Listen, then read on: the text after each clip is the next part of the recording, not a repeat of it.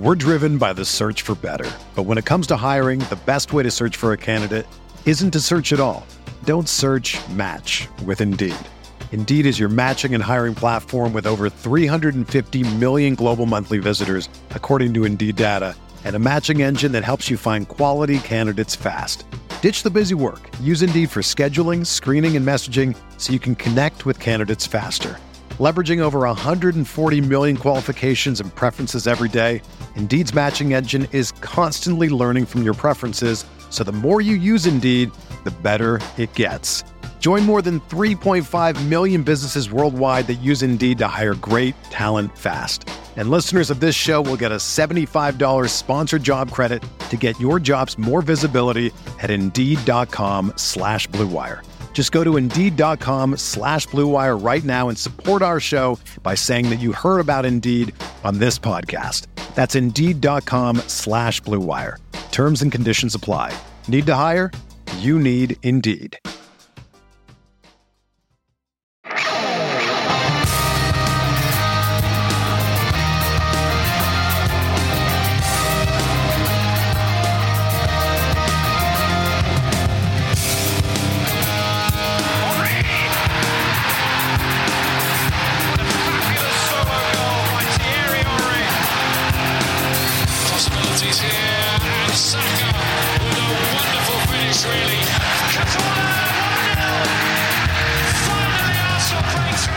A pretty calm week of news for Arsenal means there's plenty of room to continue to laugh at United. This is the Arsenal Vision post-match podcast. My name is Elliot Smith. You can block me on Twitter, Yankee Gunner.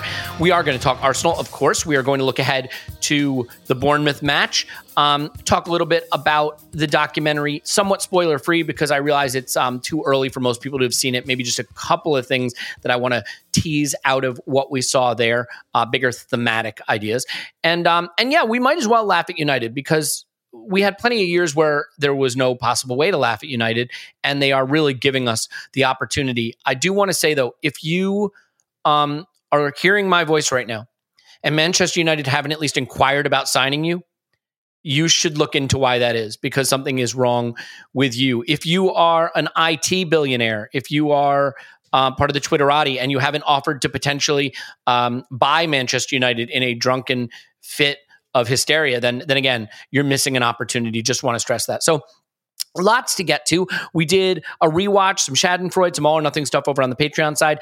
Paul and Scott have a new concept called Stats Guy and the Civilian, and I think they had their best one yesterday. So that's available in video and audio format. We are going to now have a regular standing Academy pod on the Patreon side of things too. So we continue to try to make that worthwhile. The thing I want to say is that we did just sort of cross a fun threshold in terms of the number of people that signed up. And like, I found myself getting really overwhelmed by it. It obviously speaks to the quality of Paul and Tim and Clive and Scott and the other people that come on from time to time, like Lewis and of course Phil and Matt Giant Gooner. But what it means is that we've done something that you feel strongly about, that you care about enough to sign up and do that. And we take that responsibility really seriously. We try not to let anybody down. And at the same time, I totally understand from the moment we started that there are going to be people that either don't have any interest in signing up for that or can't. And so I've always wanted to make sure that these pods are always here and always deliver and you always enjoy them. And so I just want to say, as I always do, we really love you. And it is like the joy of my life to be able to be a part of this. So thank you for letting me have that in whatever way you have allowed that to happen. And with that said, our gift to you today is no Clive. Clive's not here today, but he will be back very, very soon. Who is here today is Paul. You can find him on Twitter at Pause My Pants. Hello, Pause. Woohoo! Who is very, very quiet, I should mention. And Tim, you can find him on Twitter at Stoberto. Hello, Tim. Hello there. Before this goes the wrong direction quickly, Paul, can you just say hello to everybody so that I can ensure that those people will then be able to hear your audio? Hello, hello, hello. You are exceedingly quiet, which, I mean, to be fair, you know, like maybe it will just encourage you to bring more energy and enthusiasm to it through volume. Increase my levels. There we go. That is more like the level that we need.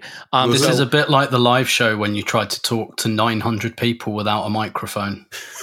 Paul is obsessed with and convinced by his ability to talk to people digitally with no use of I had so much trouble with amplification. my microphone last time. You basically turned it into my section because it went on for about 3 minutes. and then never came back to me with an actual football question because you felt I'd really had my moment in the sun. So that's right. If you use up your time with technical issues, then your time has been used up. We're going to start though first, Tim, with a really special experience you got to have at London Colney, and I don't want to say too much about it other than to kind of let you explain. But you got to meet some players from the women's team and a few from the men's team as well for a very special occasion. So you want to let people know what happened and maybe a few of the tidbits that people might find interesting? Yeah, sure. So on Monday, the three Arsenal women players, Leah Williamson, Beth Mead and Lotte Wubben-Moy, who won the Euros, all came back to training, as did Arsenal women's Brazilian player Rafaeli, who won the Copa America, in fact, captained Brazil to the Copa America this summer. And they all came back to training. So Arsenal arranged like a really nice, I mean, I don't want to say an event, but like a bit of a fuss, basically, over those players. And what we did at Colney, and I'll get on to why I was there in a minute, but they basically formed a guard of honour for them as they came into training on Monday morning. And it was the whole women's squad and all the staff and all of the men's squad and the staff. And you had Vinay there as well. Mikel Arteta was there. And yeah, like basically, the Arsenal family. Edu wasn't, because we know he was in Valencia. So men's squad, women's squad, big kind of round of applause, big kind of, a little bit of mingling, little bit of showing the medals off and all of that, and some really sweet moments like between Aaron Ramsdale and Beth Mead. A video of which you can see online on the Arsenal Women Twitter feed, Leah Williamson, Bukayo Saka, etc., etc.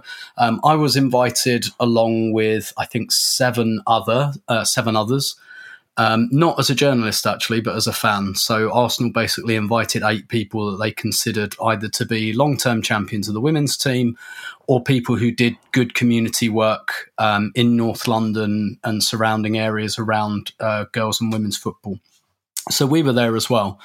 And it was really nice because like I know all 4 of the players pretty well as well. So got to have like a bit of a chat with all of them, got to try the medals on and everything like that, which was really nice. And then Arsenal just arranged for each of us 8 people to have like a photo taken with them. And I have a shirt for my daughter with Viv's name on the back, which she kindly signed for me as well. So yeah, just a really nice day. And I guess like in terms of tidbits and insights, two things. One, I think quite personal to me. They basically, like in this guard of honour, the women's squad were there first, then they put the 8 of us and they were just like, just go and mingle. So I just stood next to some players I vaguely know. And then the men's squad came in afterwards. And it just so happens that the men's players that stood next to me were Gabriel Jesus, Gabriel Martinelli, Marquinhos, Cedric was there as well. Unfortunately, no, I'm joking. Cedric as well. So and El Neni. So, other than El Neni, obviously, who was more on the periphery of this little group, obviously Portuguese-speaking group. And they came out. The thing is, I was asked by Arsenal to wear like Arsenal gear, Arsenal Adidas gear, because it's all going on the website, and that's fine. And obviously I have plenty of that. So I think they just assumed I worked there because I was dressed like someone who worked there. And like Gabriel Martinelli came past and he said hello, and Gabriel Jesus said hello. So I responded to them in Portuguese because I just thought, this is my moment. I have to do this. So I just had when I say I had a chat with them, they just asked me why the hell I speak Portuguese. So I explained it and blah, that was it. But that's still awesome. It is. And they probably still think I work there. I'm like, who was that guy? But the other thing I wanted to kind of point out as well was at first, because they knew the shot was going to take a little while to set up and that the players weren't going to come out, they was like, oh, go and stand over there in the shade next to like the dressing rooms. And this was the point when the men's team came out, and you just look behind and they all start emerging. And look, I don't want to over-index this because it's a real micro moment, but I do think it's a little bit revealing. Obviously, we're just like 8 or 9 strangers. Well, no, we knew each other, but we're just like 8 or 9 strange people dressed in Arsenal gear standing there. Agree with that. These people don't recognise. But it was Granit Xhaka out first, and he was like he came over and shook everyone's hand and said good morning. to everyone, and that like. Because we talk about and we hear about like what Xhaka's like on the training ground and what like a model professional he is and stuff like that. And look, like I say, like coming over and shaking like some strangers' hands, that's, that doesn't mean he's the best player in the world or anything or blah, blah, blah. But, you really got that sense that this was a guy who like prided himself on like being like proper, and like being a good representative and being a good, like he didn't have to do, like, no, I want to say no one else did that. Like I wouldn't expect them to do that, but do you know what I mean? Like, no, I get it. Yeah. When someone walks in and they just make sure that everyone feels welcome and part of the team. And we didn't speak to him again, and he probably had no idea who we were and like no impression on him or anything like that. But yeah, I just thought that was an interesting tidbit. Like, there like standing with the men's squad, which was very surreal, but he like Jesus and Martinelli, because they happened to be standing near me, said hello, and that was just a tremendous coincidence for me. But it was Xhaka was the one that like actually went out of his way to come up to everyone, and I do think that says a little something and probably confirms a lot of the things that we hear about him. Yeah, I mean it lines up with the documentary as well, right? Like and I realize that's much more of a scripted narrative than we're led to believe, but you see that a lot of these guys are good guys, and he's certainly one of the good guys. I think I'll veer off just for a second to say that I think one of the hard things is you realize that whether they're good guys or not may influence how much you want to root for them, but it can only very slightly be a part of the question about building a squad and whether they're good enough. And I mean, like, because here's the thing. Tim, if Arsenal signed you tomorrow to play striker, starting number 9, let's use some of the platitudes, right, that are thrown out. You would try really hard. You would care a hell of a lot. You'd be a really good guy that the fans could like and get behind. And none of that would matter because you'd be shit. You'd be utter shit, not close to good enough for Arsenal. And so, like I mean, like really, really terrible. Played Elliot. I'm already two-footing him. This is so typical of you. He hasn't had a proper preseason. He's and this is typical of you. We've got a mid-30s guy who's played no football, and you're like, he could be fine. Let's at least find out. Thanks for saying mid-30s. You have done me a favour there. I could be the new Lacazette. I could be a good guy in the training ground, but I can't move, Fucking Edu and Kia have signed another Portuguese-speaking nobody. I can already picture Clive talking about your meat sweats and your Timberlands. Like, I can see it. The point is, like we should love our players. And you know what? Having good players can help in the dress. I mean, good guys can help in the dressing room, and having guys that have the right qualities can help in the dressing room, and caring a lot. But that's the funny thing, right? But, I mean, let's be clear. We're not talking about any players at Arsenal who are abject shit like you would be, Tim. We're talking about very, very good players, and it's all happening on the margins. I hope I haven't gone in too forcefully there. But all in all, I'm sure a really special occasion. And between that and having, I guess, met Ian Wright for lunch based on the photos I see of you on social media, is it out of the question that you're about to be signed by Arsenal? Because if this were United, there's definitely a chance you'd be signed by United. Well, yeah, that's what I'm holding out for, a bigger offer from United. But I'm not sure they're ready to go as young and as tested as me just yet. I mean, to be fair, the guys are looking at are older than you. So, I mean, that's a good sign for all of us. Paul, you have something to say according to the raised hand emoji in our little window. What, like I shouldn't have something of import to ask Tim? Like I said last time, it's axiomatic. It's a truism. It's understood. Paul has something to say. Please, go on. I implore you. I got a lot of feelings. Tim, I wanted to ask, did you have a moment when you were in front of the Portuguese lads where you had a chance to show your burst? I don't know. They were offering out drinks like 10 feet away. And you didn't burst into a sprint. You just showed a little acceleration as you walked to show that, you got to. Did you kind of weave in between the boys so that you could show like you could change positions with them, over to the left? Next minute he's on their right, and then he's like standing in the middle of them, kind of thing. No, I Lacazetted it. I stood perfectly still and about waited 5 yards for behind them. Yeah, and they all ran towards me, and that worked very nicely, actually. Yeah, I do, as we switch real quick, do want to bring up Harun, a listener who got in touch, a young man by my standards, who fought a battle against cancer at a way too young age, and it sounds like has beaten that mother effer. And All I can say is that we love you, Haroon. We're glad you're fighting on, hopefully out of the woods and just, a part of this community I brought up at the top of the show. So we love you and thanks for being here and thanks for putting up the good fight. Amen, Haroon. Yep. So I want to quickly talk about United because we had the time. And I think we should take the opportunity. Paul, they may be signing Casemiro for 430 million euros, but he's not interested. Gordon, they might be able to get Gordon. Oh, sorry, that's Chelsea. We'll get to them in a second. It's really hard to keep up with how screwed up United are. And I have to admit, when Woodward left, I was like, well, there go the good old days. But the good old days are now the even better new days. And I'm sort of curious if you have a thought on what's so special about United's circumstance that they really, really don't seem to be able to get their act together. I mean, when they lost Fergie and we lost Wenger, we saw what these cult of personality organizations go through trying to replace that. And I get it. But eventually, as we have, you start to stumble onto a solution and move forward. United had a head start on that, but they are still, I think, behind even where we were at our low ebb. So why, hilariously, do you think they are such a mess? They are the donkey with the 2 carrots equidistant from them, and yet they starve to death. I love that analogy. I'm going to use that. Yeah. One of the carrots is the aging head of Sir Alex Ferguson. And I'm not saying it was by craft and design, but maybe sadly, but in the short term, it was probably the right thing for everybody involved. Arsene didn't keep coming to every game, brooding over it, machinations in the background, fingers in the pie. He's like the patriarch who won't let his children grow up so that when the empire is handed over, they have no idea how to run the empire.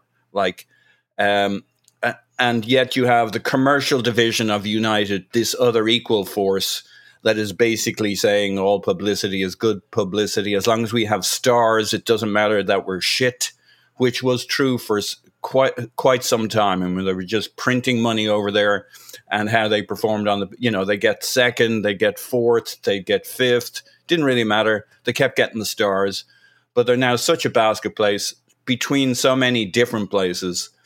It's clear that they're too big to reinvent themselves as opposed to fail. They're just the right size to fail.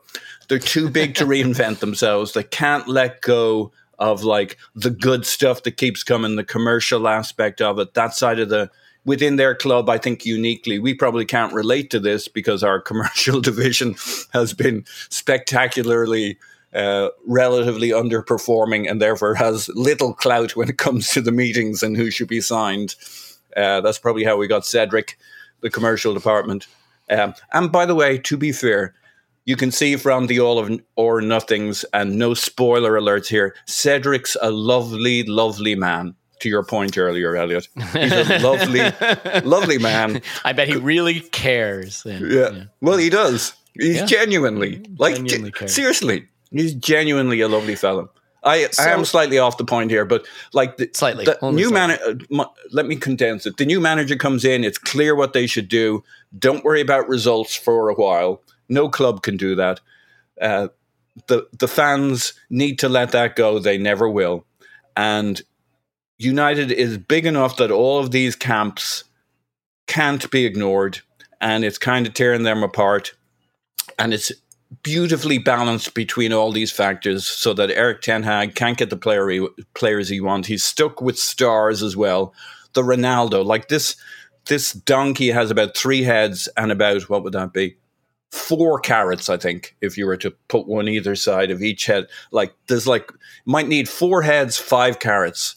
I don't know. If I keep going, we could be up to, I think I can get 6 carrots here, 5 heads. There's just too many competing forces, and they're all very, very large at United, from players, from the level of support who demands success. This is United. You're Gary Neville. We wish we had loads of pundits out there. Maybe we don't want lots of pundits out there. There are too many forces at play here, a dynamic tension that is pulling this club apart before our very eyes. There we go. With your tortured analogies, I felt like I'd stumbled into like one of Manchester United's transfer target meetings. Why don't we just buy 6 donkeys and 3 carrots? I will tell you, they have bought 6 donkeys or more. We can over on the Patreon side, we can do the "What is a Scott McTominay" podcast another time. Scott took my comment and ran with it and posted his radar, and it's still unclear what a Scott McTominay is. And so you have this situation with United, Tim, where like their cult of personality left, they haven't been able to cope with it. At Chelsea, you have a similar but slightly different thing. One cult of personality leaves, the owner cult of personality, and is replaced by a new cult of personality, someone who clearly wants to be known, to be seen, to be the doer. And it turns out, like, I do think that there is. I think you're pronouncing cult wrong, by the way. Cult? Yeah. Cult of personality. How do you say it? It's 1 letter out, I think. Cunt. Oh. Why? If I'd finished my cup of coffee 5 minutes earlier, I would have been all over that. You know what? Yeah. Okay. Anyway, if you'd said something like you're 1 letter off there, so then I definitely would have gotten it. So this C word of personality that we were discussing, like, it's interesting because I do think you get these people, and you see this with a lot of billionaires and heads of companies, people who are extremely successful at something, and to be fair, probably quite bright, who start to believe that actually they're just better at everything than everyone, that they are smart enough to figure out how to do other things better than other people do them. And Todd Boehly is quite hilariously demonstrating that with all the efficiency of a 5-headed donkey chasing carrots. Like it's not going great from what I can see. Now look, Chelsea are not where United are, but I'm curious about where you think their situation is. I mean, I get the sense that is another cult of personality that is going to take time to change over from. Now, we do know that spending money helps, but as we've seen with United, it's not enough. Maria Granovskaya, I think is her name. Like, she's gone. She, I think, was an important influence there. So do you think that with Chelsea, we could see a microcosm of what has happened at United, where a very big personality figure at the very top of what happens there is removed?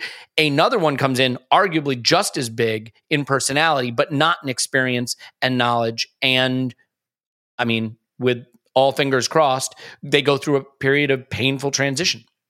Yeah, could well be. Like you say, we've all seen it, right? When that really big brick comes out, it takes time. At the very least, it takes time. And I'm aware that I've probably pronounced brick wrong before you start. This is going to be the innuendo / analogy show. That's it. We're just going to do innuendos and analogies all hour long. Todd Boehly, like, Bowl is a brilliant name because he's really bowled in, hasn't he? And like we've heard all this stuff, like, you know, he's invited all the other CEOs over for dinner and, round to his place. And then, you know, this stuff about giving out 7-year contracts and Cucurella's on a 6-year contract and all of that. And, why aren't player trades a thing? Yeah. I mean, dinner with Barcelona, and then they've been handing him his lunch for like weeks now. It's like one of those blue sky meetings, you know, one of those, like, there are no ideas too ridiculous except everyone seeing them played out in real time. It's like someone's got a webcam in like a Google creative meeting, and, you know, look, what's said here is said here, just like throw out ideas. And yeah, Lasso the owner, basically. Yeah. And yeah, Todd Boehly, it's very Simpsons analogy alert. It's very the episode with Arthur Fortune, where Mr. Burns, like a very popular billionaire, comes in, and Mr. Burns gets very jealous and tries to figure out how he can be an even more popular billionaire. It's a little bit like that, and yet, like, 100%. By the way, I'll stop you just real quick. Andrew needed you to come to his rescue on the last Arscast because he went with a Simpsons reference, and James didn't get it, and they were both desperate for your help and assistance in that moment. It's always good to have a role, and and like, again, like, look, they like Cucurella's a really good player. Like, I think they've bought a really good player there, and I think he fits roughly, but nothing about what Chelsea are doing strikes me as particularly strategic. It is like it's kind of like again, like I had my daughter's 2nd birthday party like a couple of weeks ago, and like she had sugar for the first time at this party. We just like let her have a little slice of cake, and fuck me, the first one's free. Jesus Christ! It was like The Exorcist or something, and you know, and it's a little bit like that. Like there's a lot of sugar going on here. It's like, should we buy this guy, and he seems to be doing things like meeting with players, meeting with clubs, and then afterwards, oh by the way, Mr. Scale, do you actually want this player? Like, no, I don't want Ronaldo, you idiot. Like, but then, like I say, like again. In many ways, this is just like a hyped up, sped up version of what I think Chelsea have always done, which is just throw shit at the wall, basically. Like, I hate the fact that anyone considers them anything other than just a high functioning basket case club. I hate all this. Oh, they sack all their managers and they're very successful. No, they should be a lot more successful, and they're not, because they've been bouncing from manager to manager. And look at all the shit they've done in the transfer market. They've given Werner and Lukaku away this summer. They bought them for 160 million or something, and they've just given them back to the clubs that they've got them from. Like in Lukaku's case, in 12 months. Werner's case in 2 years. Go on Wikipedia and look at Chelsea's squad. I promise you there are at least 6 names on there that you'll go, shit, he's still there. Like Bakayoko is still there. Robert Kennedy is still there. Like Batshuayi is still there. Like it's amazing that like people think that they're anything other than like a high functioning basket case that just throws shit at the wall. But this seems like, yeah, like the kid that got sugar for the first time, and they're really throwing shit at the wall. Yeah, and I think, you know, when Chelsea came in and started spending the way they did, no one was spending that way, right? And they had Mourinho in his pomp, who could play really crappy football that was effective, and they spent in a way no one else did, and they bullied their way through the league. Fine. And then City came in and started spending the way they did, and United just spend a lot naturally, and Chelsea found it a little more difficult. But then something changed. Some clubs started getting smarter. City were spending, but they had a little bit more intelligence about what they were doing. Liverpool got quite intelligent, right? The league generally got harder and deeper, had more money, had more thoughtfulness about it. And I think the ability to bully the league with spending alone has gotten harder. In part because as Premier League money has ballooned, you just have a harder time moving on players that you want to move on from if it's not, you know, if it's not working out and you want to continue to spend, and where do you put them? You know, the teams can't even eat their wages. And even Chelsea found there's a limit to where you can stash these players that you've overpaid, not just in transfer fees, but in wages. And so I think we are reaching a moment where, yes, spending big will always be an advantage, but if you do it without any sense of what is reasonable and smart, you will not be rewarded in the way you might have been several years ago. And so I do think we see a Premier League in flux, a Premier League where spending still matters, but where all the clubs have money. Maybe not City and Chelsea money, not United money, but a lot of money. You can't just swing the big money hammer, as the analogies roll on, and crush the opposition. There has to be tactical awareness of what you're doing, of squad building, of all the principles that we talk about a lot. And the clubs that do it thrive, and the clubs that don't falter. And I do think that we could be looking at a moment where United obviously continue to be a dumpster fire, and long may it continue. They still don't have their Cristiano Ronaldo situation remotely solved, by the way, which is hilarious. They want to pay £178 million plus some Mars rocks for Casemiro, which, you know, if they want to do that, I'm happy to do another age curve podcast. I'm always here for that. You know, Chelsea want to give up good young players to Everton to get a less good young player and give them a huge transfer fee. And like, if that's their plan, I fully endorse it. Yep. That's another thing about Chelsea as well, right? They sold Guehi to Palace and they got a good fee for him. Well done. They sold Tomori to AC Milan, got a good fee for him. Well done. Sold Tammy Abraham to Roma, got a good fee for him. Well done. They would be better off with all 3 of those players at the moment because they want no defenders and no striker. Well, they'd be better. They'd have been like, for whatever money they got for those players, the opportunity cost is bigger because they're having to go out and spend even bigger sums replacing replacing them. So it's just thick. And to your United point, to your overall point about, well-coached teams, look at who United have been beaten by this season. Brighton and Brentford. What do they have in common? They're good teams that are better than the sum of their parts because they're very well coached by smart guys, and they have a structure, and they have, like, when Brighton make a transfer, you go, yeah, that's a Brighton transfer. When Brentford gets someone, you go, yeah, that's a Brentford transfer. Like, they have a real identity. And don't get me wrong, United will almost certainly finish above both of those teams, but in a one-off game, they will hurt you, and those one-off games, they build up. I don't even know if they're certain to finish above them, but I take your point. And like, this is the thing. I get it. Sometimes you have to cut a Willian loose or cut an Aubameyang loose. They're in their 30s, they're overpaid, and there's not much you can do with it. But you look at Chelsea, they have no use for Callum Hudson-Odoi. They have no use for Christian Pulisic. I saw one rumor where they're going to pay Everton for Anthony Gordon, who's a bright young 21-year-old, and also give them Christian Pulisic, who's 23. And this is the thing, right? I mean, if you can't use a good 23-year-old, you're going to send him out and bring in potentially a less good 21-year-old? And it's forgetting whatever you think of the players. Like, those are the kinds of things that don't make any sense. And by the way, I'd have a bit of Hudson-Odoi, I think, maybe at Arsenal, if they're just chucking players out the window. I mean, and I think your point is spot on, Tim. So the Premier League does look in flux, and I think it just reiterates the point that there's something there for us if we get this project right.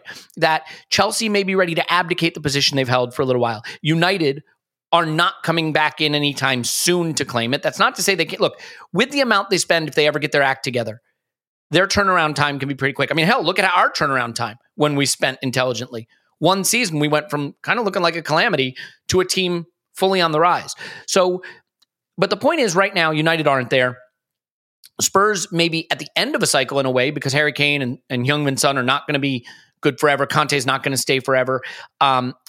Chelsea, as I said, maybe in decline. You have City, you have Liverpool. Maybe Liverpool, with as hard as they've been pushed for as long as they have under Klopp's system. You see these cycles with Liverpool, right? Like a 90-something point season.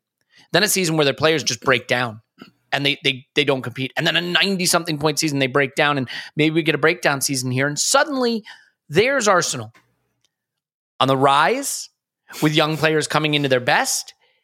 And I think what it gives us is an opportunity. And we're going to get to that opportunity in a moment, because I do want to focus the majority of the back half of this podcast on what's there for us if we really attack it in the market, on the pitch, and so on. So we'll get to that. I do just want to quickly reference the documentary for a second, though, Paul. And one of the things that struck me that I think is interesting is the conversations we have about football and the way people react to them, right? You make a joke about a player on Twitter and people are like, oh, you hate that player, you have an agenda. Or you say, like, this player needs to do this. And like, oh, I think you must know more than the coach. You must, like, and we're sometimes so uncharitable to each other in terms of our opinions. And then I watched the documentary and I'm like, you know what? They give each other the same kind of jokes and have the same kind of analysis. It turns out that football, at some levels, is quite a simple game. And the themes and the ideas of them are actually quite easy to see. So, like, there's one episode, and this isn't spoilers because it goes back a bit, where they're sitting down with Lacazette in a one-on-one session, and they're basically like, you can't be so focused on the build-up, right? You need more movement. You need to get into the box, because if you get into the box, we know you'll score goals. They're sitting with Eddie Nketiah, right? And they're like, you can't just stand like this. You need to be ready to move. When we're in a crossing position, I want to see you moving in the box. They're almost talking about body language with him in the box, right? To be awake, to be alert. Nothing great and tactical. It's like, be ready. Look like you're ready. Just be, exactly. And then, like, there's a section where Mikel Arteta in front of the whole team makes fun of Xhaka about red cards. You do that on Twitter, you're getting ratioed. People will be, well, actually, he's only had these many red cards. Why are you bringing it up? Like, oh, he's not refereed the same. Like, I get it. But there's the manager making the joke in front of the team, and they're all having a laugh. And it just makes me realize, Paul, that, like, no, we don't know better than the manager. There are tactical insights the documentary's not bringing up. But actually, sometimes some of the things we see, I don't mean we podcasters, I mean all of us, just see on the pitch, or the jokes that we make about the players are the same kind of discussions and jokes and conversations that they're having within the team. And that's actually great, because it means, we all sort of see the game through not always the same lens, but a similar lens. And maybe we should be more charitable with each other in realizing it's not the end of the world to have some of these points of analysis or some of these jokes, because the same kind of things are happening behind the scenes.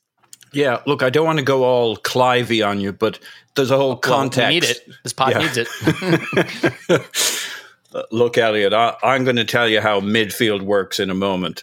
I doubt no. That was my Clive voice. Oh, okay. Yes, please, Clive. Go on. Yeah, look, out of the mouths of babes and little children, like there's a simplicity sometimes to what's going on that anybody can see and anybody should see. So, like, there are truths you can know without being a football expert. As long as one is self-aware and as long as we're all like the problem with football analysis among us bozos, no offense meant, Elliot. Offense taken. I include me in that and the rest of Twitter is just sometimes we lose our self-awareness. You can talk about all that stuff and it can be a worthwhile and valid conversation. If everybody remembers they're not actually the director of football, they've not managed a team, they've not coached a team, they've not been in the cauldron of the European final. Like, once everybody has that awareness and keeps that, which we're very bad at on Twitter, we talk like we're experts. It's not that we shouldn't have these conversations. It's just we need to keep that little bit of self-awareness that we don't know what the fuck we're talking about. But that doesn't mean that it isn't as plain as the nose on your face what the issue is here at United or Chelsea or what City are doing well or aren't doing well. Like, we can... Truths should be apparent. Like, if they don't become clear to the rest of the world, there's probably not a truth there. What's amazing about the documentary to me, and again, no spoiler alerts, is how simple so many things of the football world are. Now, there's a whole bunch of stuff they don't show us. Yep. But in certain aspects of it are very, very simple, very, very straightforward. I'm amazed how quiet the dressing room is. Like, I would have thought there'd be way more shouting, way more, like, there'll be a lot of things they didn't show us along the way. But, like, most of the dressing room, like, those are the real bits, right? They may not have shown us everything, but that's real. At that point, they've forgotten there are cameras. You come in at halftime, you come in at full time. We win. If we win, everybody's cheering. If we're losing, it's deadly quiet. When you lose, you kind of lose on your own. When you win together. And you see that in that dressing room. I delighted it. Like, I thought the first week of episodes was goodish. The second was very good. The third was great.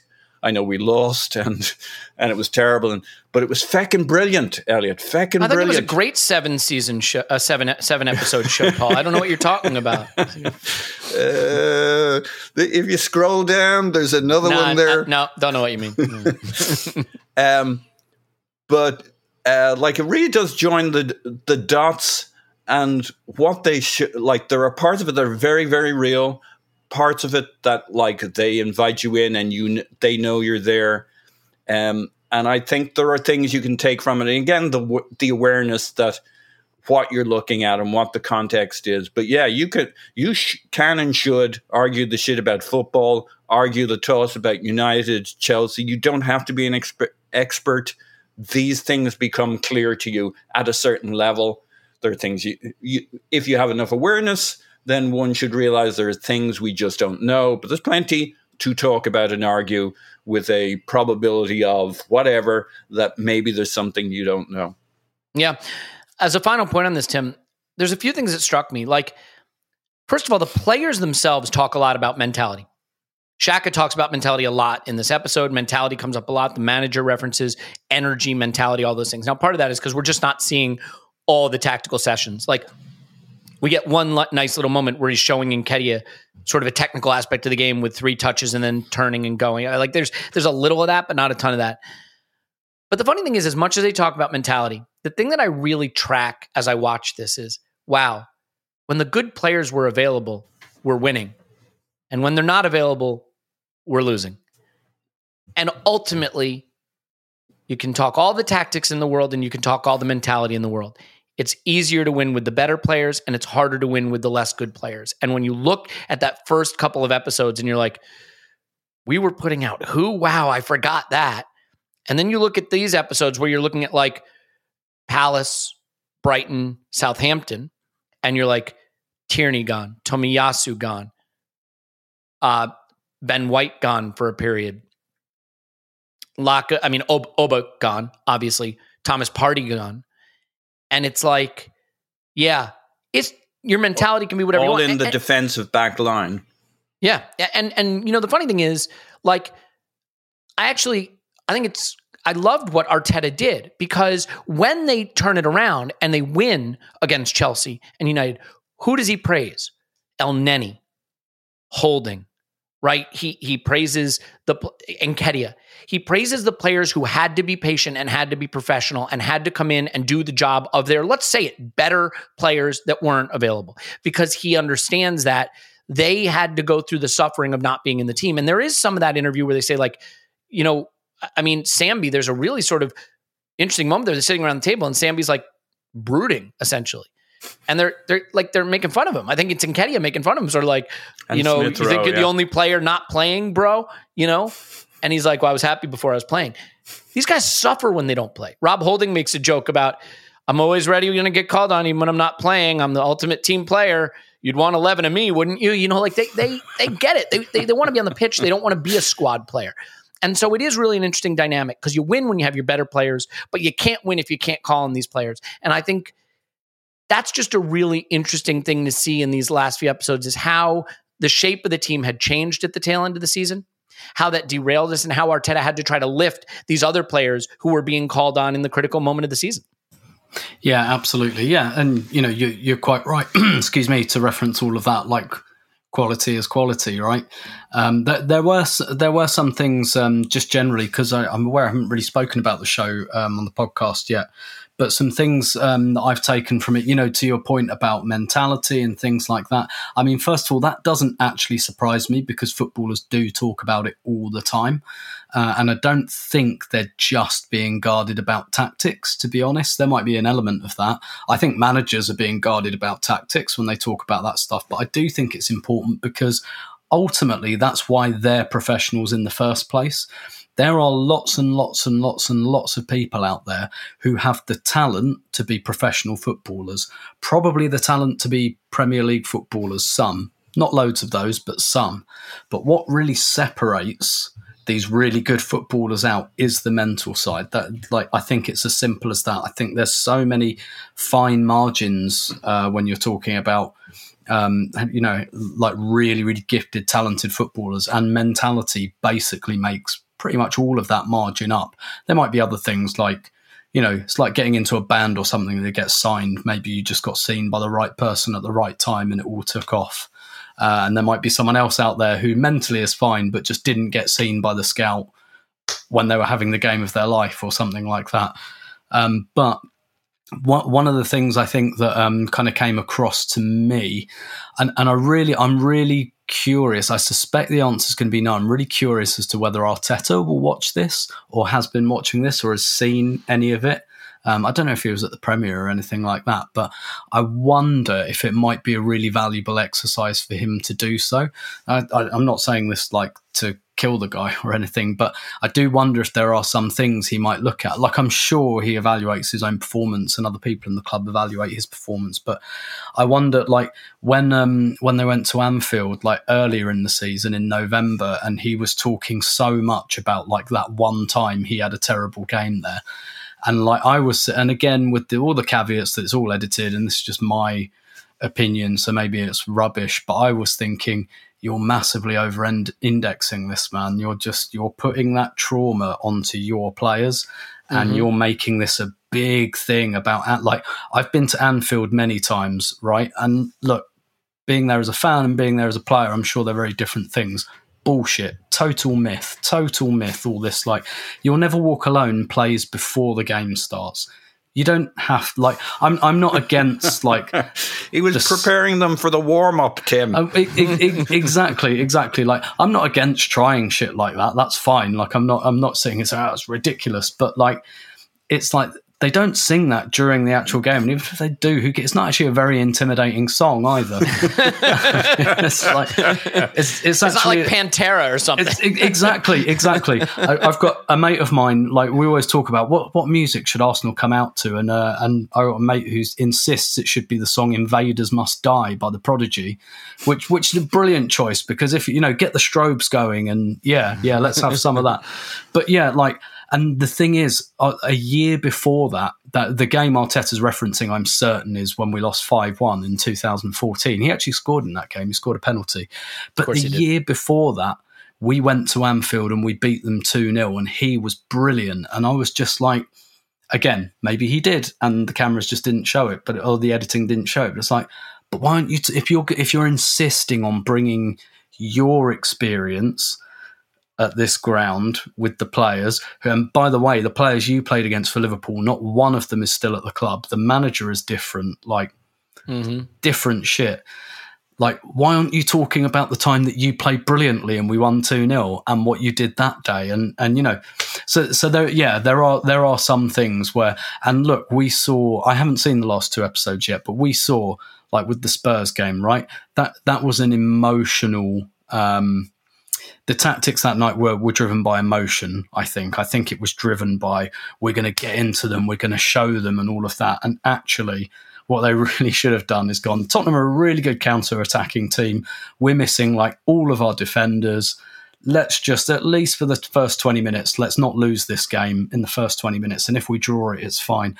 But I think they really went like right over the top men, and it was a bit of a silly thing to do. And I do wonder if he'll just reflect on that and say, okay, I'm still a young manager.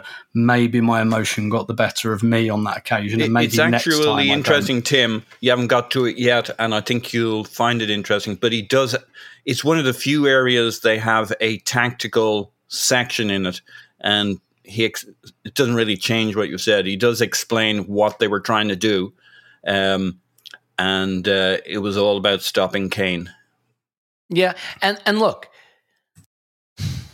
It just comes. The funny thing about the whole mentality thing and all of that is, I think one of the reasons like players talk about it a lot is because the talent part isn't something you can talk about, right? Like, what are you supposed to say? I know I kicked the ball good, But then you listen to like a Jamie Carragher talk about a Thierry Henry, and it's not mentality. It's like the guy was better. He was faster. He could dribble. He could pass. He could shoot. Right? When you hear players talk about other players who they admire, they talk about their talent. When they talk about themselves or their teammates, they often talk about mentality, because in a way you take the talent stuff for granted. Like, if someone came to me and said like, oh, how do you do a podcast? First of all, I'd be like, talk to Andrew. But like, I wouldn't be like, well, you should have a talk good conversation. I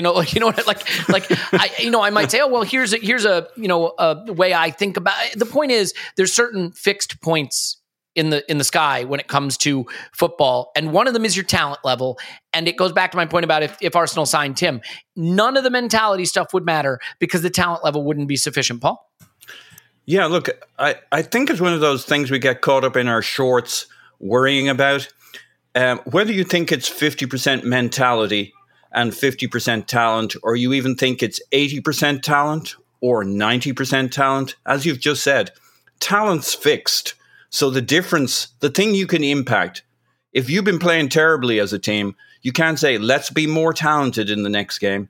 You're working with the 10 or 20%, which, by the way, is 10 or 20% and the difference between you and the other team, because, again, you got fixed talent. The only way you can make it up is mentality. It's being on the same page, being aligned, having that group mind. And the thing about mentality is it's not individual.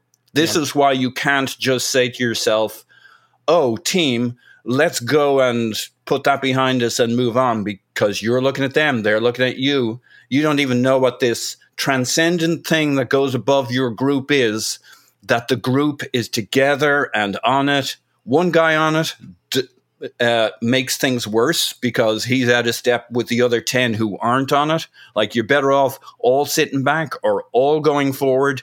But you can't, like, that's the whole thing about it. And it changes throughout a game. Games change throughout a season. it's a very mysterious thing. And not only do players always talk about it, managers talk about it all the time. Like, they'll talk about talent, but the thing that changes from game to game, point to point, moment to moment in a game, the players are fixed. You can do a bit of a tactical tweak. You can bring on a guy as a sub. You're stuck with this group thing of this complex system of systems, which is a team, and it's fascinating. Yeah. And yep. Mm-hmm. Go ahead. That it? Okay. No, I agree. And like, the other thing that we should remember is even the best at any of this stuff get things wrong and will second guess themselves and wonder if they should have done things differently. The thing that's really hard in football that makes it, only for the elite, not just talent-wise, but mentality-wise, is it's ruthless in that at the end of the day, you've won or you've lost or you've drawn. But, in our daily life, we have some successes and some failures, but they're very rarely as cleanly evaluated from week to week or, every 3 days as football is. And so I guarantee you there are times Arteta was probably thinking, could I have brought Aubameyang back in and gotten 2 more goals and made champions? I guarantee you he thought that. I'm sure there are times when he's saying, when I gave them that whole funeral speech thing after the losing streak, like, should I have lifted them instead? Could that have gotten us the win at Southampton? Should I have gone back to Lacazette? Did I show too much trust in Nketiah? Like, I promise you, these players and these managers have the same questions about the decisions that we raise when we discuss these things, because they are ruthlessly evaluated. And unfortunately, that also means bad process can get rewarded, right? So when you win, you probably think I did everything right, which isn't true. And when you lose, you probably think I did something wrong, which may not be true, right? We talked about that when he benched Aubameyang for the North London Derby and we won it, right? That means you got it right. That's how football works. But that is an incredible crucible to be forged in. And I think that we see Arteta coming into a comfort zone with that. And we get that from the documentary. It's certainly, more than anything, what the documentary has done is it's really gotten me very hyped up for this season too. It makes me want them to do one for this season, because I feel as I'm watching the football and as I'm experiencing the season, I'm thinking back to things I saw in the documentary that maybe have me feeling a little bit more connected to some of the players and the manager. And that's a cool phenomenon. So I also want to mention that when we are discussing talent, there is only one thing we discuss, and that is Indeed, the hiring partner where you can attract, interview, and hire all in one place. Instead of spending hours on multiple job sites searching for candidates with the right skills, Indeed's a powerful hiring partner that can help you do it all. They've got Instant Match. We've talked about it. They've got assessments. They've got virtual interviews. We've talked about it. All great tools. With those tools, over 80% of employers get quality candidates whose resumes on Indeed match their job description the moment they sponsor a post. Now, assessments, solves a major problem I've always thought about online hiring, which is I'm just a number that, the company and I don't have any way to really connect beyond hopefully my resume gets past an algorithm and gets picked. And what are the odds of that? With assessments, you can select for the skills that matter to you most. There's over 100 hard and soft skills. There's 135 assessment tests from cooking to coding. So it gives the candidate a chance to stand out. It gives the company the chance to have a better likelihood of getting what they need, which means they're 8 times more likely to consistently actually, attend the job and be part of the team. And that's what everybody wants. It's what the hiring partner wants, what the candidate wants. Even better, Indeed's the only job site where you only pay for applications that meet your must-have requirements, right? If that were the case in the transfer market, Manchester United would never have to pay a transfer fee. So there you go. Indeed is an unbelievably powerful hiring partner, delivering 4 times more hires than every other job site combined, according to Talent Nest. Start hiring now with a $75 sponsored job credit to upgrade your job post at Indeed.com/BlueWire. Offer good for a limited time. Claim your $75 credit now at Indeed.com/BlueWire. Indeed.com/BlueWire. Terms and conditions apply. Need to hire. You need Indeed. Paul, is that enough of that? Indeed. Nailed it. Okay. Tim, you never go full Whiskers. You never go full Whiskers. But let's go full Whiskers. I think this season is there to be really, really special. I think top 4 is absolutely there, and we should be going for it. I think we should, look, 2 games into the season, you should always think you can win the title if you've won your first 2 games. Do I think we can win the title?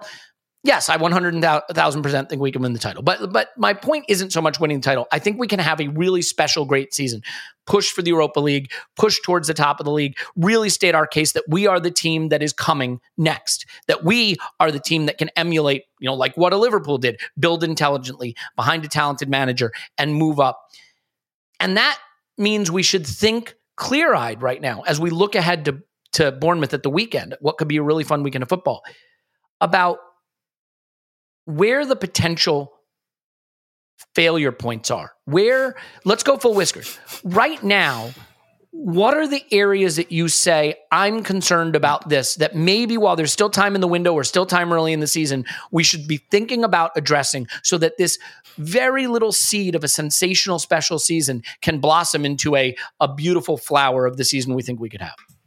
Yeah, I think the main thing, to be honest, is there's a couple of little adjustments we've made early this season, mainly based around the new signings. So there are a relationship between Zinchenko and Xhaka on the left, and all of a sudden our left side is doing stuff, doing bits, as the kids say. And you've got Zinchenko and Xhaka swapping on that left side, so Martinelli can stay nice and central and all of that. And, Xhaka making third-man runs into the area. And it's all working really well because it's not stuff we've done before. Like, you can't scout what a team does with two completely new players when they haven't played for you before.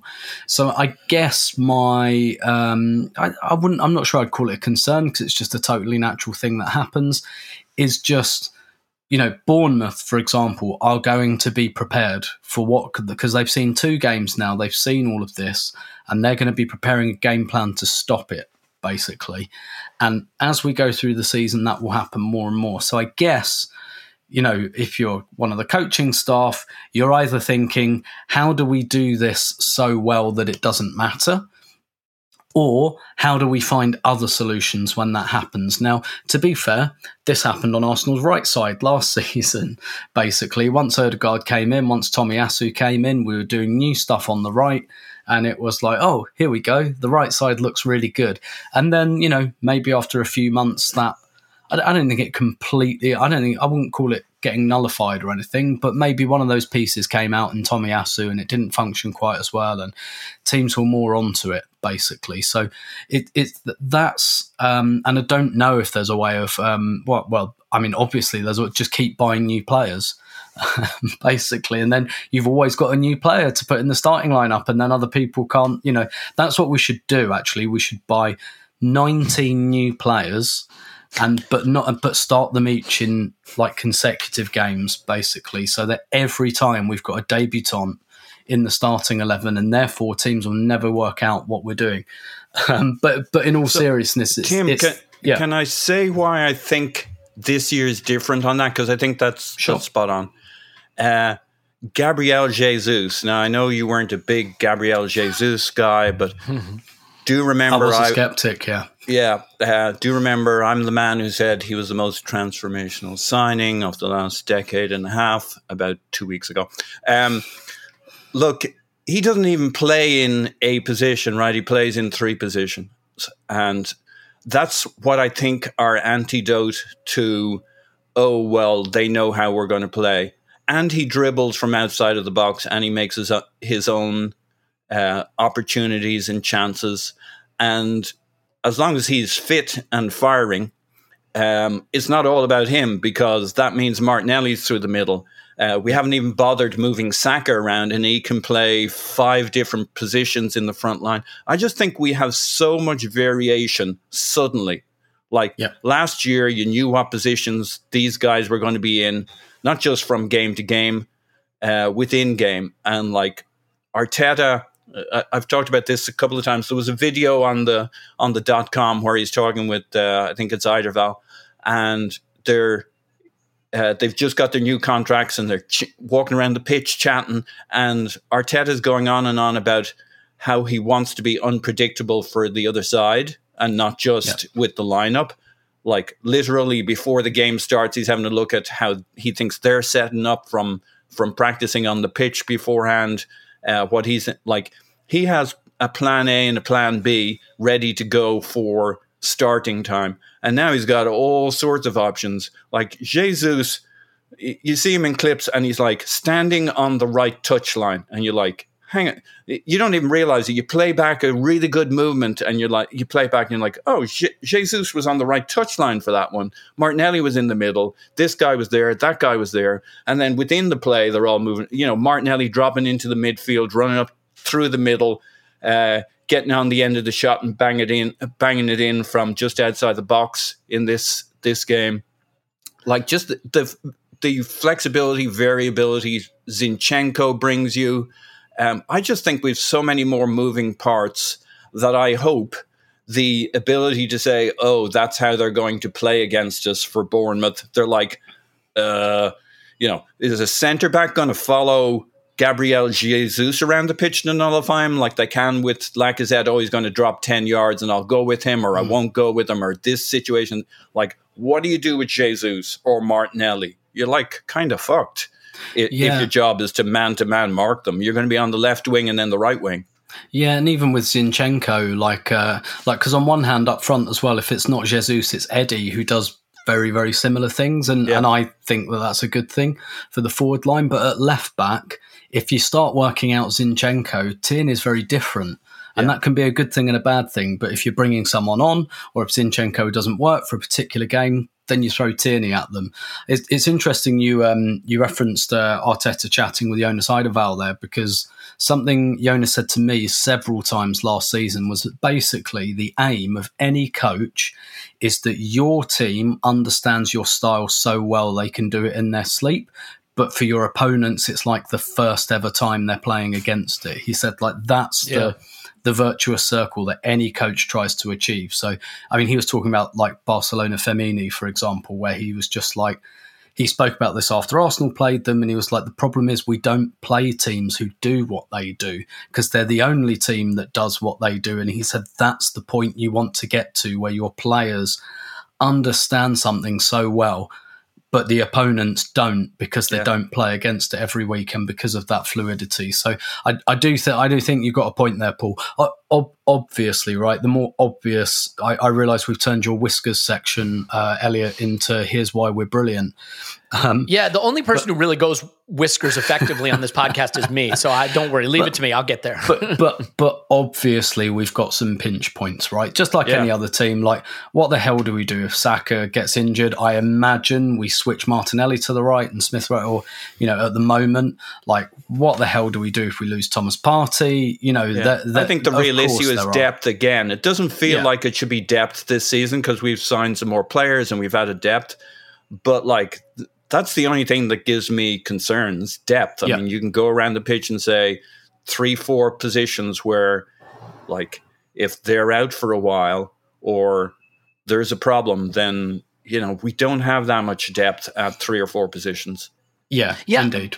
But I'll say save that for after the ad break, please. The interesting thing is, I thought Thomas Partey was a clear area where we had some exposure and we need to think about. But what I think is interesting, the system has changed. As well as we played through the first 2 games, he has not looked nearly as influential. I said at the back end of last year, he was a single point of failure. He dropped out and we failed quite clearly. And we saw, especially against like a Newcastle, how we couldn't cope with building back to front. In the first 2 games, Zinchenko's had more passes than him. Xhaka's had more passes than him. Against Palace, I believe it was, Odegaard had more passes than him. The defenders had more passes than him, but that center backs tend to have a lot of passes because there's just a lot of recycling the ball for every team. But we're building in wide triangles and wide pods and pressing more to win the ball back now too. And so I don't think, because look, I don't think he is a defensive shield. He is not that kind of player. What makes him special is what he does on the ball.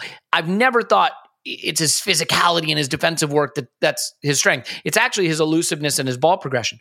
The off-the-ball stuff I think El Neni can do, actually.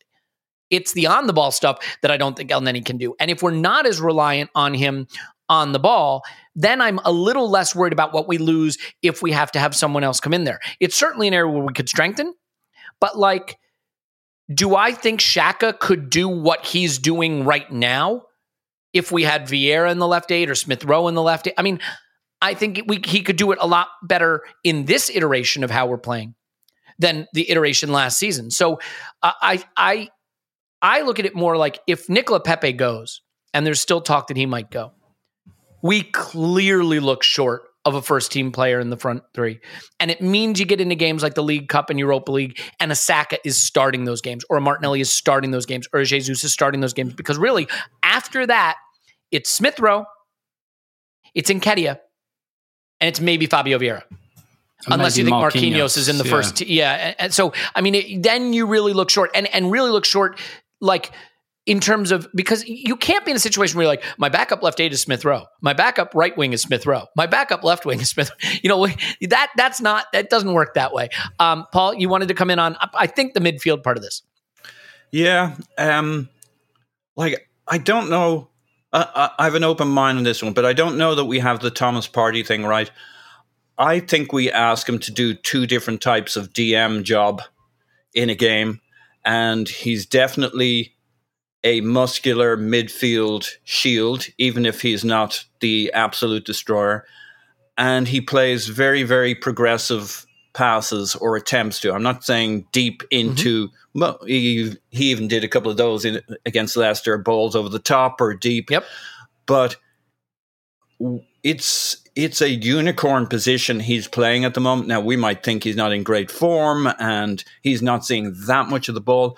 But look how the distances from him to and everybody else are massive. Like, you put El Neni or Xhaka in that position, you got to drop a couple of players much closer to him to give him support. You got to pull in Xhaka.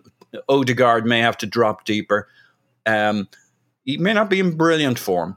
Can I counter that with one thing, though? Because this wasn't about his form for me. This is about style. Like, yeah, towards the end of last season, when you have a Nuno Tavares on one side of him and a Cedric on the other side of him in a sort of 2-3-5 type buildup, that's very different than when you have a Zinchenko and a Ben White on either side of him and their ability to get close. So if that player is El Neni and he's got Cedric and Nuno next to him, he's still tasked with a lot of work to being able to play out, get out, do anything. When the players next to him are Zinchenko and White, and then you have a passer like Saliba behind you as well, like, you have a lot more capability to just give a safe pass and still be able to get out and progress the ball. I just think that applies much more to Mo El Neni.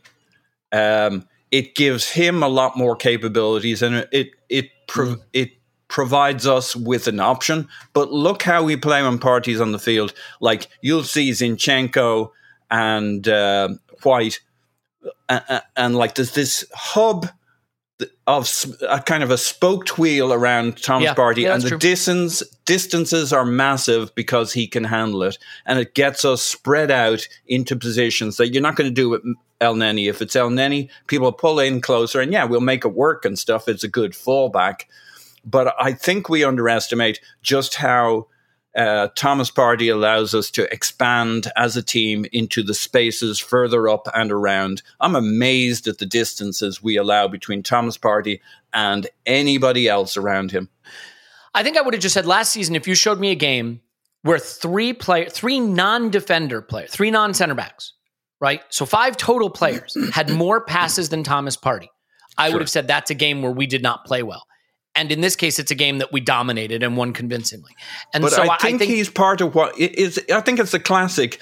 He's actually part of why we can play without him. Because so you're saying I'm making a correlation and causation mistake. In other words, is that he's allowing us to play everywhere else because he's got the middle. Let's be clear. Mostly, we don't have a guy that I want playing 30 games in that position if it came down to it.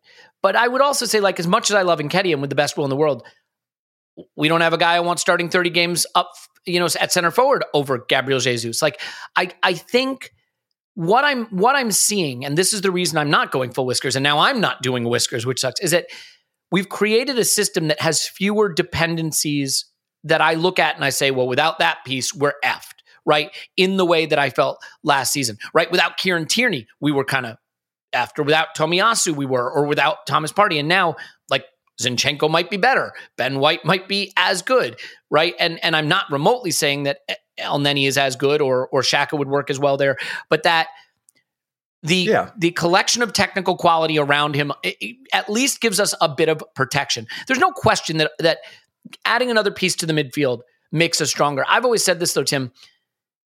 It is a lot harder than it sounds to say, let's go buy a guy who is a starter level guy, elite quality player, who also is totally fine if the starter is fit playing 5 games all season, right? Like when Liverpool went and got Thiago, a lot of people are like, what do they need Thiago for? But Thiago came and he started, displaced a player, and he became the guy, period. He started all the games.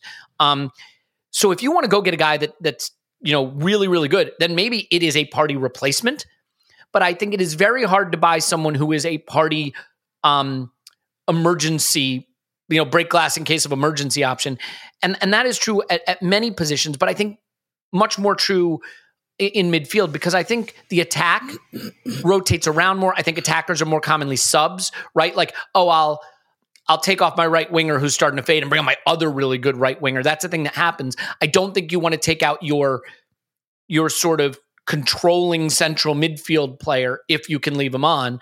And then you start to say, well, then can Sambi do it? Can where are they on any minutes? And then you do start to say, like, okay, what am I actually targeting? Like, I think if we go out and we get a really good forward, there's going to be plenty of minutes for everybody, because front threes move around, and there's Europa, and there's cups, and there's substitutions, and that's a position that gets subbed a lot for effectiveness. We've already seen in the first 2 games, the front three, Saka came off in a game, Jesus came off in a game.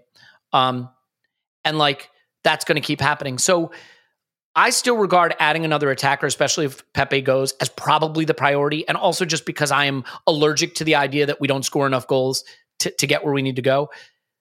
And I just think the way I see us playing right now has me slightly less concerned about our dependency on that single central midfielder. But do you see it differently? What is the priority, and how do you solve it, I guess? Because that second piece, it's easy to say we need a midfielder. I think it's very hard to say who and what quality that player should be and how they would actually get on the pitch. Yeah, definitely, because we've been thinking about the left 8, right? But so far, Xhaka's been playing that pretty well. But again, like with the caveat that people are going to get wiser to it now. Like I do think, generally speaking, El Neni is basically a poor man's Thomas Partey, which is kind of what you get with a backup, right? Like I went back and rewatched the first 2 games again yesterday, the first half of the first 2 games, and I look at what Partey does. And it is kind of very El Neni. He receives, turns, distributes, and then when the ball breaks loose, he's like onto the press. And El Neni does all that stuff. He does all of that stuff. He just doesn't do it as well, which, yeah, like, duh, that's what happens with your backups, essentially. And actually, El Neni's in a weird spot because he's possible.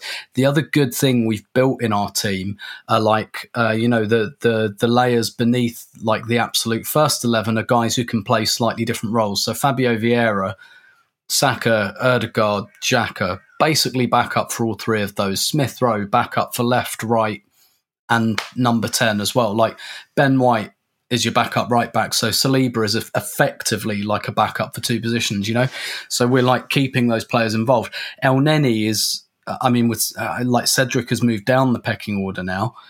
El Neni's like the only one where it's like you only play if this one guy is out, basically. And so, yeah, I think I agree with you. I think what would make more difference to Arsenal's season is another attacker, basically. And I do think I've just got a bit of a hunch it might happen. It might be like a deadline day thing or something. Like all of the intel we have, right, is basically they're like, right, okay, we're broadly happy with the squad, but if we can sweep the broom sufficiently, we'll do one more thing. That's basically the noise. That's the noise we've got from like Art. I'm not even talking about like David Ornstein here. I'm talking about like Arteta. He's effectively said that. It's like, if we can do one more, we will, but it's dependent on getting guys out the door, and some of those might go out at 11:59 on deadline day. So it will be dependent on that. But 100%, I think that's the position the club will look at. And I think really what they'll be thinking about is Pepe out, someone else in, and they're probably just going to back themselves to like shift Bellerin and whoever else. Yeah, Paul? Yeah, I think that's spot on. I think it's an attacker we need more than anything. Cover for Saka, rotation options. We're switching Martinelli to the right-hand side to get Saka off the pitch. and keeping Gabriel Jesus on at times when we should be getting them off. Now, it's the first couple of games, so you want to bed in your patterns. I'm fine with that. We use less subs than anybody else for shorter periods of time. I think we're like bottom of the league for swapping players out, plus or minus 1 or 2 places. I think 9 minutes per sub is our average, which is way below. I think City use more players for longer in terms of their subbing. So we've a ways to go. It's early days. And I do agree with you guys on the order priorities. Zinchenko is a huge mitigation for El Neni. And I'm very comfortable with the idea that the answer, if we don't have Partey, is to lean into Zinchenko a little bit more to get Xhaka back up. So we have our 2/8 up the pitch. Weird conversation to be having. I always thought it would be Xhaka covering for Zinchenko getting forward, and we've seen some of that, but maybe we'll see more of that as the season goes on. But if you're telling me it's El Neni with Zinchenko to his left and Tomiyasu or White to his right, and they're tucked in right next to him, we got all sorts of midfield options going on there with Saliba and Gabriel able to pass around the corner. Here's a fascinating stat. We are the only team in the Premier League to have more left-footed passes than right-footed passes. That's how left-sided we are at the moment, based off FB Ref yesterday. That's a cool data point.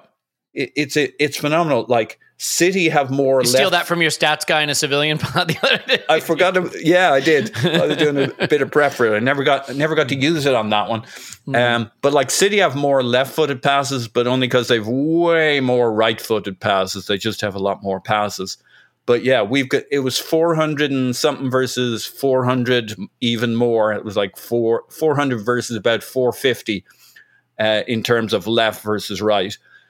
My point being, we got guys on the left who pass with their left so they can pass around those corners. It gives us all sorts of space to play around our midfield and up the edges, and makes me feel much, much better about having El Neni in that spot with Zinchenko to one side, Tomiyasu. They're both fairly two-footed, but Zinchenko's just so good in a tight spot under pressure. He's a great release valve for El Neni, and definitely a huge mitigation for what happens if it's El Neni for a run of games.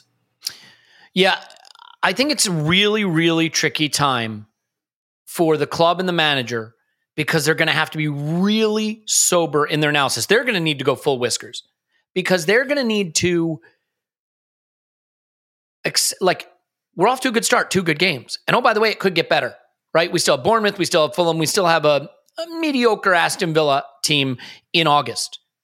And then it's United, Brentford and Everton. And then you get in October, and I believe in October we've got Spurs, we've got Chelsea, we've got City, we've got Liverpool.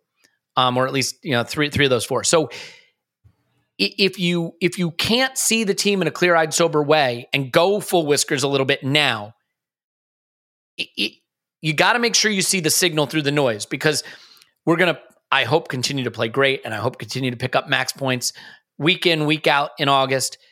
It will get harder, and we want to make sure that we've assessed this clearly, seen where the potential failure points are. Because again, if we make no signings, I still see us having a chance to finish top 4, and maybe even a really good chance, maybe be favorites for it. But if we strengthen, especially in the couple areas that we think there are weaknesses, I think you take that chance, you consolidate it, and then you just add the little whisper, the little possibility of maybe a slightly more special season. And you don't want to let wins early in the season against teams that are maybe a bit weaker overwhelm your ability to accurately assess where we are. So, Tim, final thought there? Yeah, and like, don't forget, we do have January as well. So if something happens to, say, Thomas Partey, for example, and it happens in, November, December, there is another opportunity there to buy someone. And that goes for the wide forward position too, I guess. I still consider that a bit more urgent. But in the midfield role, I think you could say, let's roll the dice on half the season. And by the way, there's no football for like a month. from November to December. So what you're really gambling on, if you're looking at the January window, is keeping people fit until mid-November, and then basically it shuts down until the January transfer window's open anyway. Yeah, I do think we have a real window that we have to go for here. You can't assume, oh, well, if we don't do it this year, we'll do it next year in the summer. Like, they got to get this forward because I think we're pretty thin up front. I don't normally say this. This is not, I'm normally much more patient. You wait for the right guy, blah, blah, blah. They've got to go and find the right guy. They have got to have done their homework. I don't think you get these windows where you've got the right team at the right level ready to go. You know, next summer we may have one or two, Gabriel Magliesh to somewhere in Italy might be on. This player might want to do this. Frustrations from not having achieved top 4 for another year. Like, here's a window. You got to go for it.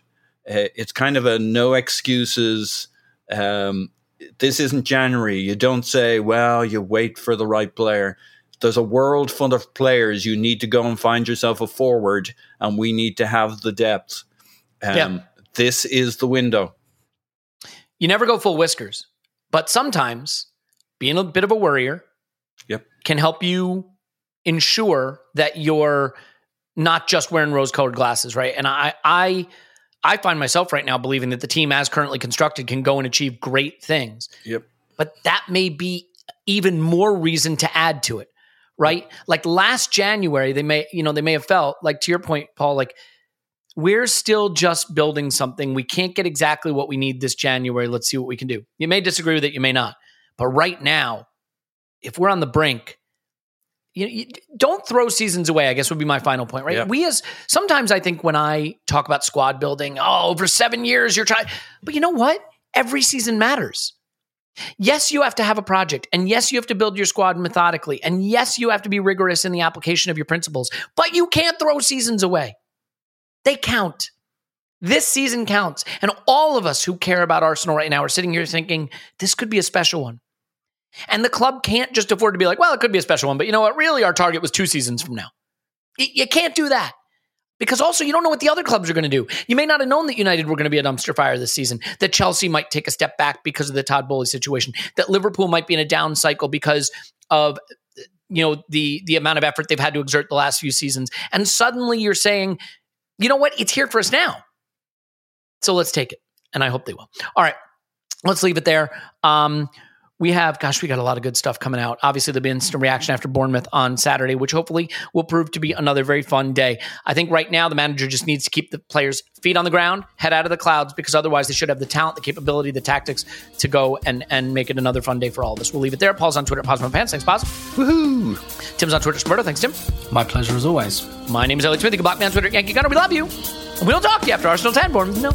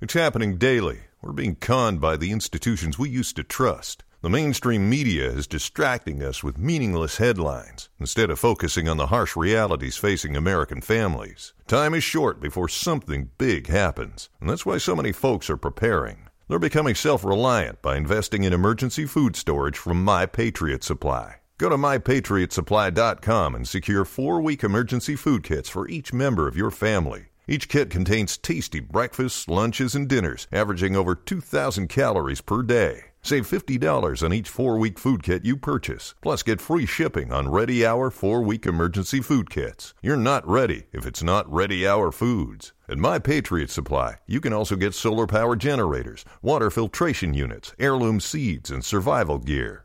Order by 3 p.m. and your unmarked boxes ship the same day. Shop MyPatriotSupply.com today.